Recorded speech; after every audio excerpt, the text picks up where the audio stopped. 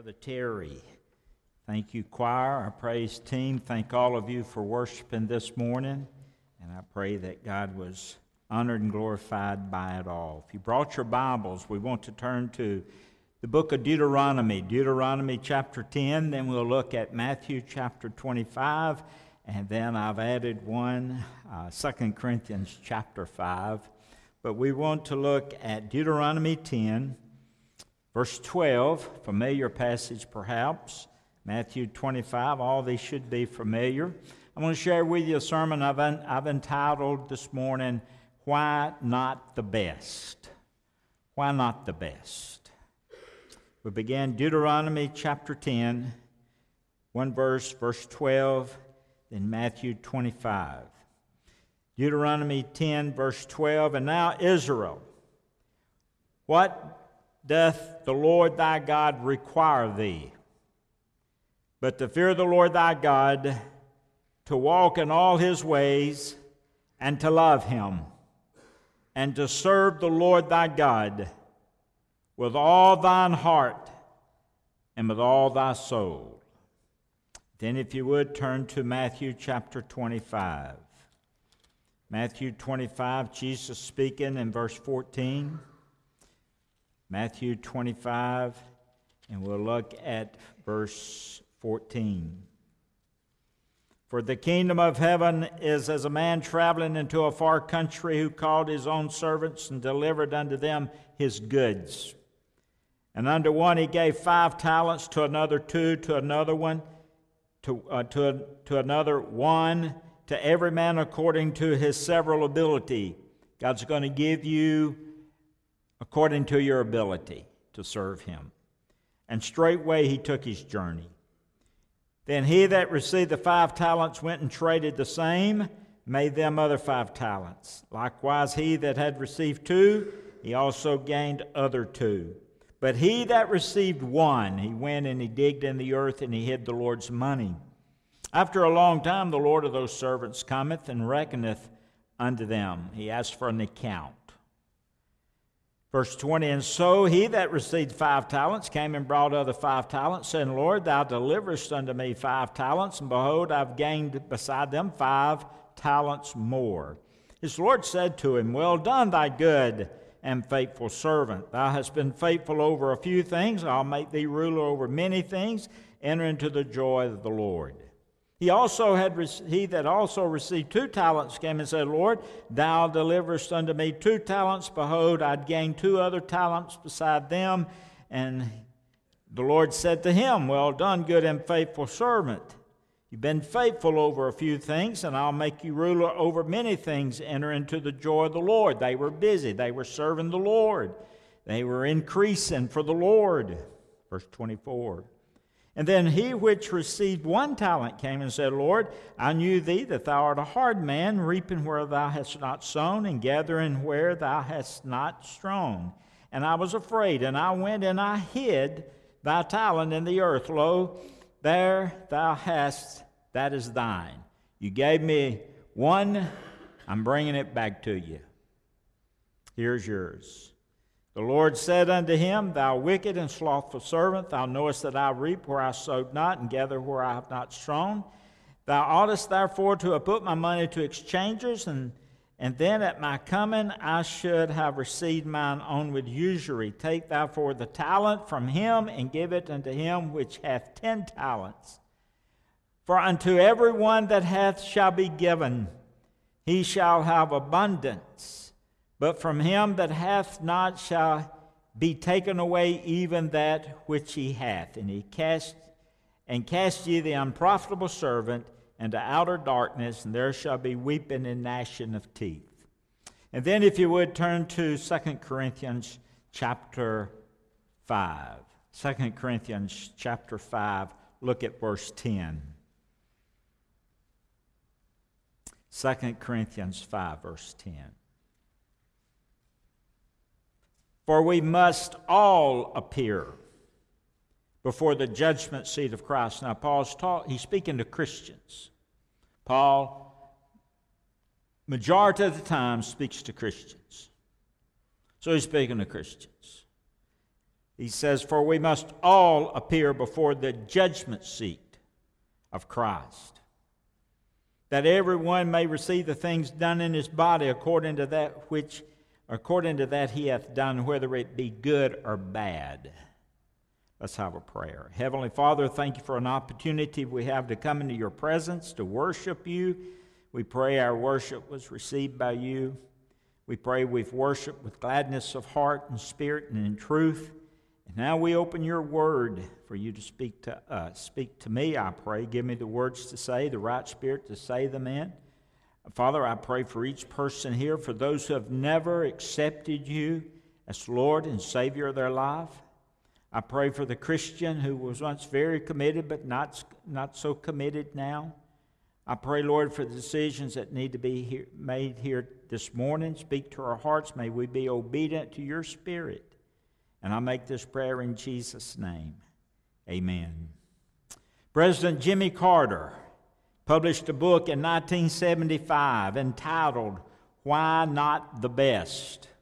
I was online this week. I looked up that book. A friend of mine, Fred Collins, friend of ours, came. He's preached several times here at our church, and he spoke of this book when he and I visited here some years back. And he was Carter's pastor for a number of years, President Carter's pastor, and next-door neighbors. And so he shared a lot about President Carter with me, and one thing was this book. So President Carter wrote the book in 1975 entitled, "Why Not the Best?"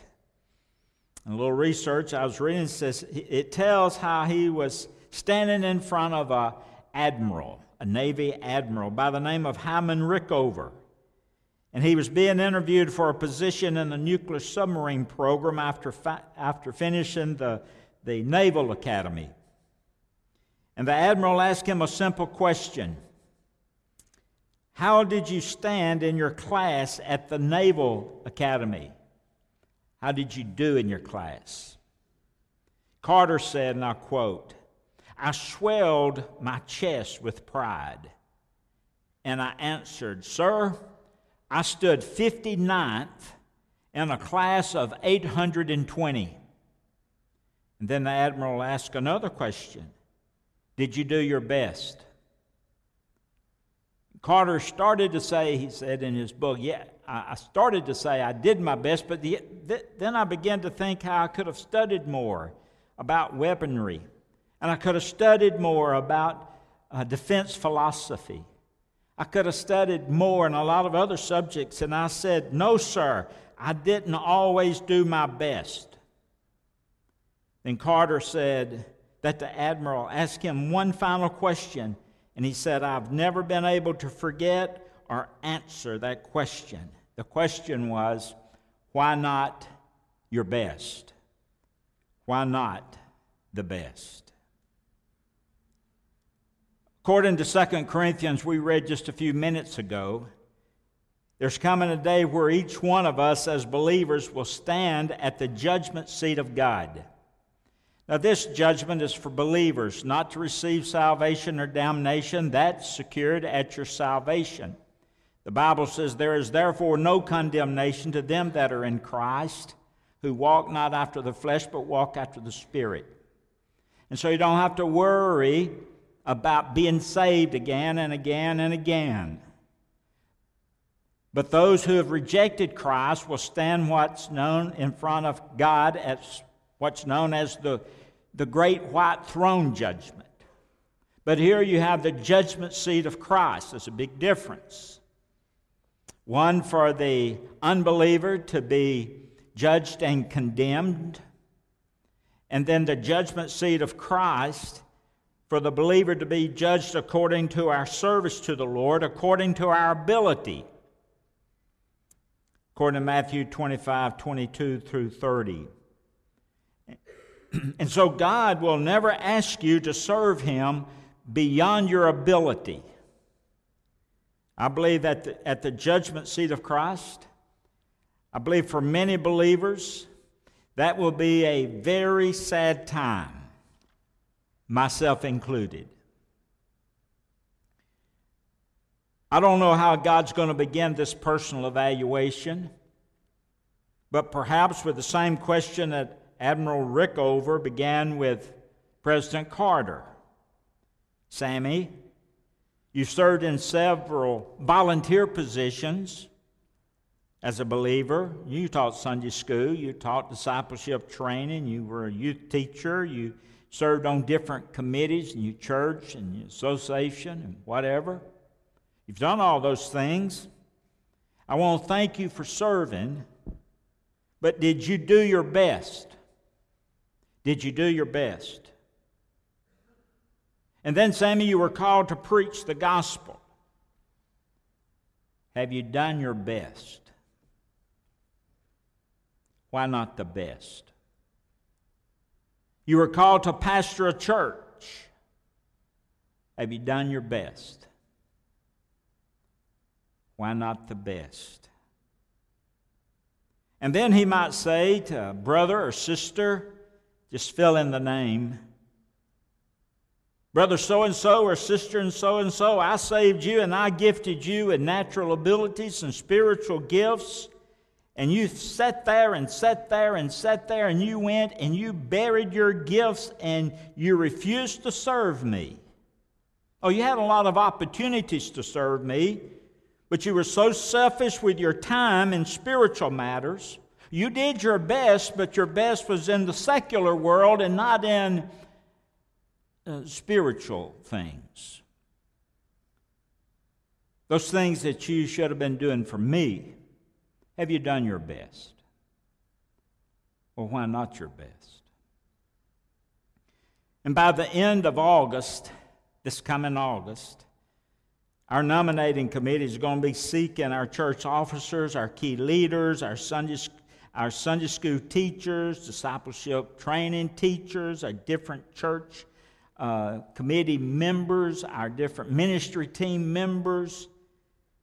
We'll have those ministry team sign-up cards that'll be available real soon at the Welcome Center, and I pray that I'll be meeting with the chairpersons of each ministry team just to see how our teams can function more proficiently this coming church year. Why do we do that? Because as a pastor of Mountain View, I really want us to strive to do our best as we serve our Lord and our fellow man. Now, there have been times that I've failed the Lord and I've failed you in doing my best. I'm going to be up front with you. I failed him as the under-shepherd, and I've failed you as the pastor of this church at times. But I've asked the Lord to forgive me, and I ask you to forgive me. I'll never be perfect until my final glorification when the Lord comes back and I become like him, and you'll never be perfect either.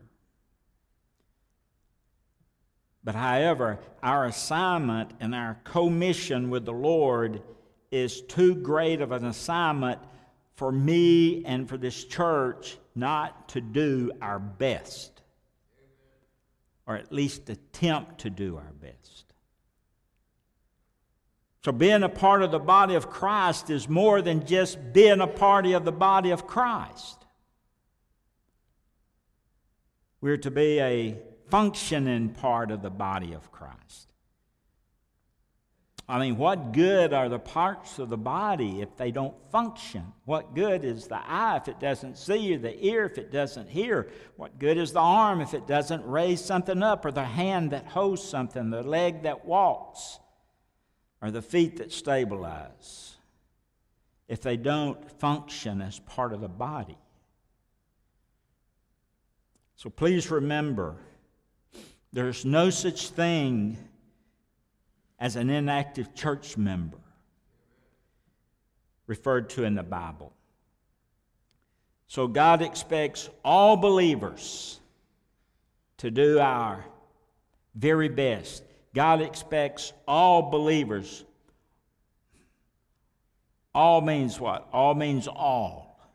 All believers to do our best in serving him. And we're to serve him, the Bible says, with all our heart, with all of our soul, with all of our heart, our innermost being, with all of our soul, our total person. We're to serve Him with all of our heart and with all of our soul. Now, why does God require that? Well, in 1864, was a lady by the name of Charlotte Bernard published a hymn. We don't hear it much anymore, but I remember it growing up. The title of this hymn was "Give of Your Best to the Master." It goes like this. Listen to the words. Give of your best to the Master. Give of the strength of your youth. Throw your soul's fresh glow and ardor into the battle for truth. Jesus has set the example. Dauntless was He, young and brave. Give Him your loyal devotion. Give Him the best that you have. Give of the best to the Master. Give of the strength of your youth. Clad in salvation's full armor, join in the battle for truth. Give of your best to the Master. Give Him first place in your heart. Give Him first place in your service. Consecrate every part. Give, and you will be given. God, His beloved Son, gave, gratefully seeking to serve Him. Give Him the best that you have. Give of the best to your Master. Naught else is worthy His love. He gave Himself for your ransom. He gave up His glory above, laid down His life without murmur, you from sin's ruin to save. Give Him your heart's adoration. Give Him the best that you have.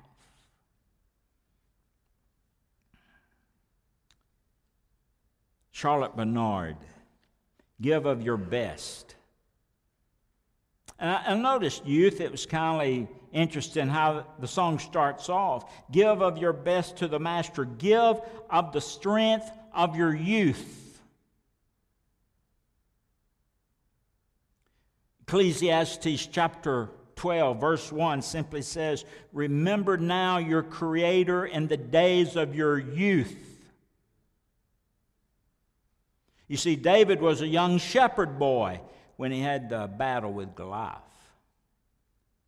Samuel was just a young boy living with Eli when he heard the voice of God calling him into a special ministry. Jesus was just a young boy when Mary and Joseph found him in the temple listening and questioning the scribes. Shadrach, Meshach, and Abednego, just young Jewish boys who were willing to go to a fiery furnace with just trusting God. Youth.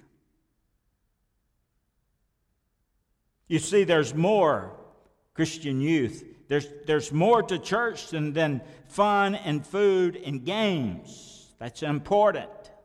But you're a believer. God has a place for you in ministry. God expects Christian youth to be serious about their relationship with Him. You're not excused because you're a youth. The Bible addresses that particularly. Are you doing your best for Him as a Christian youth? Do you have your Bible with you today? Are you taking notes today? I sure hope you're not texting or on some kind of device, and adults included. How disrespectful to the Lord to be doing that in His house. Is your boyfriend, girlfriend saved? Better be careful. He gives strict instructions to that. Give of your best to the Master. Give of the strength of your youth. And He set the example. Jesus has set the example. Dauntless was He, young and brave. Give Him your loyal devotion. Give Him the best that you have. And that's pertaining to youth also. Goes on to say in the second verse, give of your best to the Master. Give Him first place in your heart. Give Him first place in your service. Consecrate every part. Give, and it will to you be given. God, His beloved Son, gave, gratefully seeking to serve Him. Give Him the best that you have. Give of the best to the Master. Naught else is worthy His love. That's the least you can do, is give your best. He gave himself for your ransom, gave up his glory above. Think of that. Laid down his life without murmur, didn't complain, didn't gripe, but just came from heaven's glory to die on the cross for you. Is he not worthy? Your best, my best? You from sin's ruin to save. Give him your heart's adoration. Give him the best that you have. Why? Why do I have to do that? Why does he require our best? Because he gave himself for our ransom.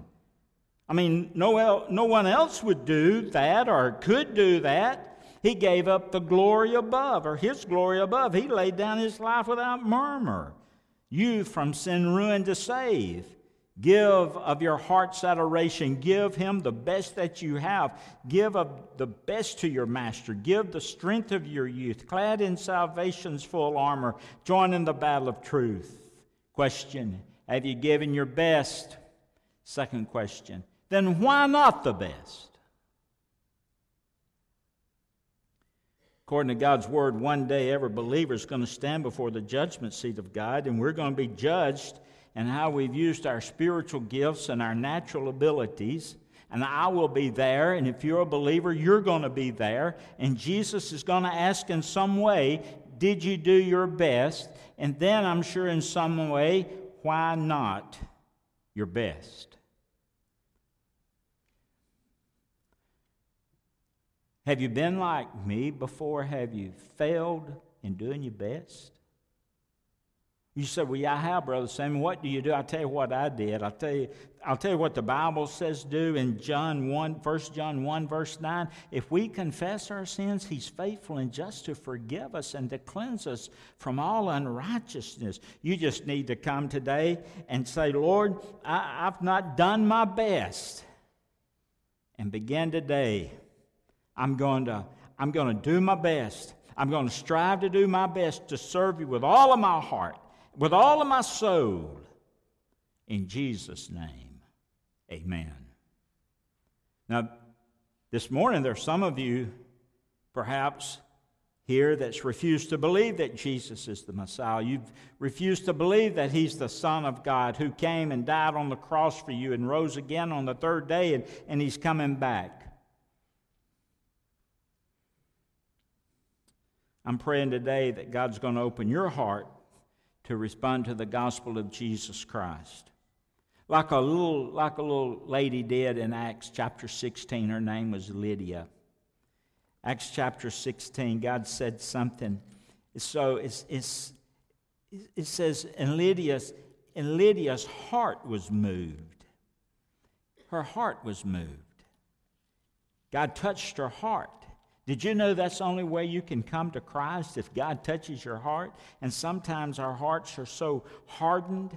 They're so hardened that we don't allow God to touch our heart and soften our heart. Acts 16, verse 13.